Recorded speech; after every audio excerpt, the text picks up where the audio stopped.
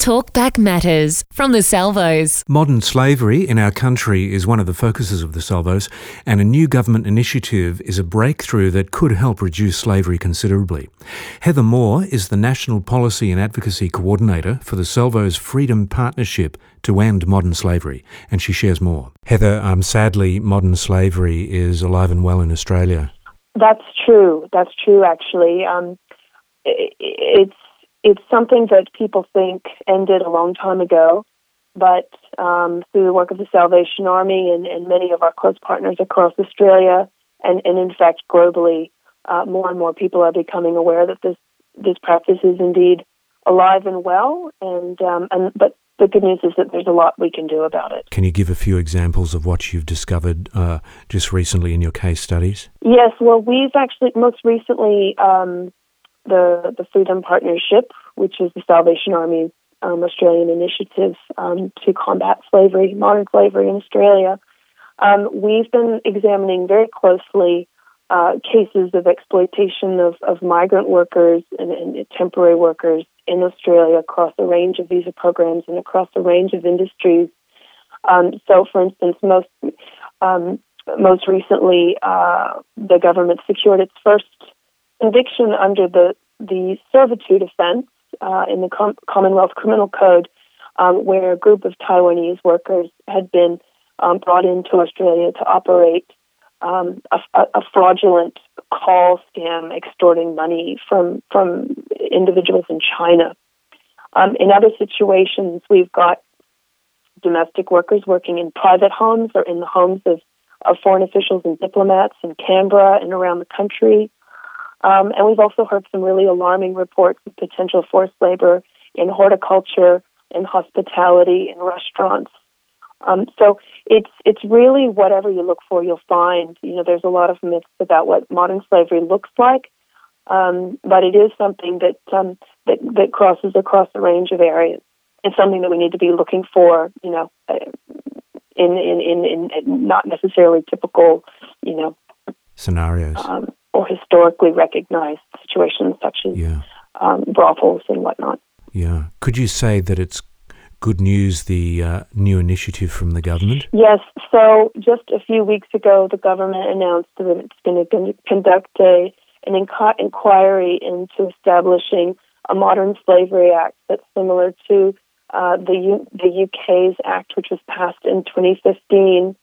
I think one of the earliest benefits that we're seeing from this inquiry just a few weeks in is that it's really front and center on the radar of a lot of policymakers. It's getting the attention of media, and there is a substantive amount of NGOs and businesses and others around the country who are going to be making submissions into this. So just from that point of view, not even getting into the potential benefits of what might come from such an act, it's just fantastic to have so much traction on this issue, because for me as a policy advocate, it's often difficult to get people to focus on this issue because we don't have a lot of victims coming forward right now. Yeah. And so it's difficult to prove that there's actually a problem because it's hidden. Yes. And so one of the key benefits that I'm already seeing is that I actually don't have to make that case right now. People are accepting that there's a problem and they're looking at what we can do to better address it in Australia. Can you give us a snapshot of the Act? Yeah, well, look, there are a range of provisions in the UK's Act that the Salvation Army supports. But we and some of our core partners like the Walk Free Foundation and the United Church and the Catholics are supporting three core recommendations. The first is an independent anti-slavery commissioner who would provide independent oversight over Australia's domestic response. This is something the Salvation Army has been calling on government for a number of years to establish such a role. Because whilst Australia's domestic anti-slavery response is very good, it could be much, much better. We're capable of a lot more, and we're troubled by the low rate of victim identifications and the low rate of prosecution. The second core ask is to create was called a mandatory reporting requirement for businesses above a certain threshold, or above a certain financial threshold per annum, to make public what efforts they're taking to identify risk of slavery in their domestic and global supply chain, where they're finding that risk and what are they doing about it. So it's what you would call a transparency measure. It's about getting information out there about what businesses are doing the right thing already and where are there areas for improvement. Yep.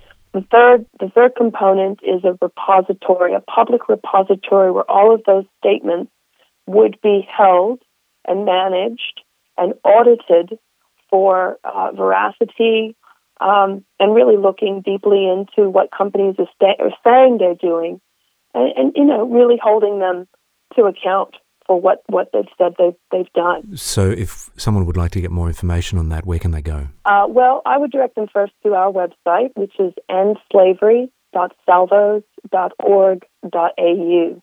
But you can also find some more information on the Walk Free Foundation website as well. That's Andrew Forrest's initiative. And as business leader, he's really at the forefront here, taking responsibility for slavery in his own supply chains, and then financing his own NGO to both measure the extent of modern slavery globally and also contribute to some meaningful domestic reforms here in Australia. Great. And God bless you, an American, helping Australia. Oh, well, I'm an Australian citizen as well, so yeah. Thank you very much for that. But I'm very blessed to be able to do this work here in Australia. Heather Moore, the National Policy and Advocacy Coordinator for the Salvos Freedom Partnership to End Modern Slavery. Light and Life, the Salvos Weekly Radio Show.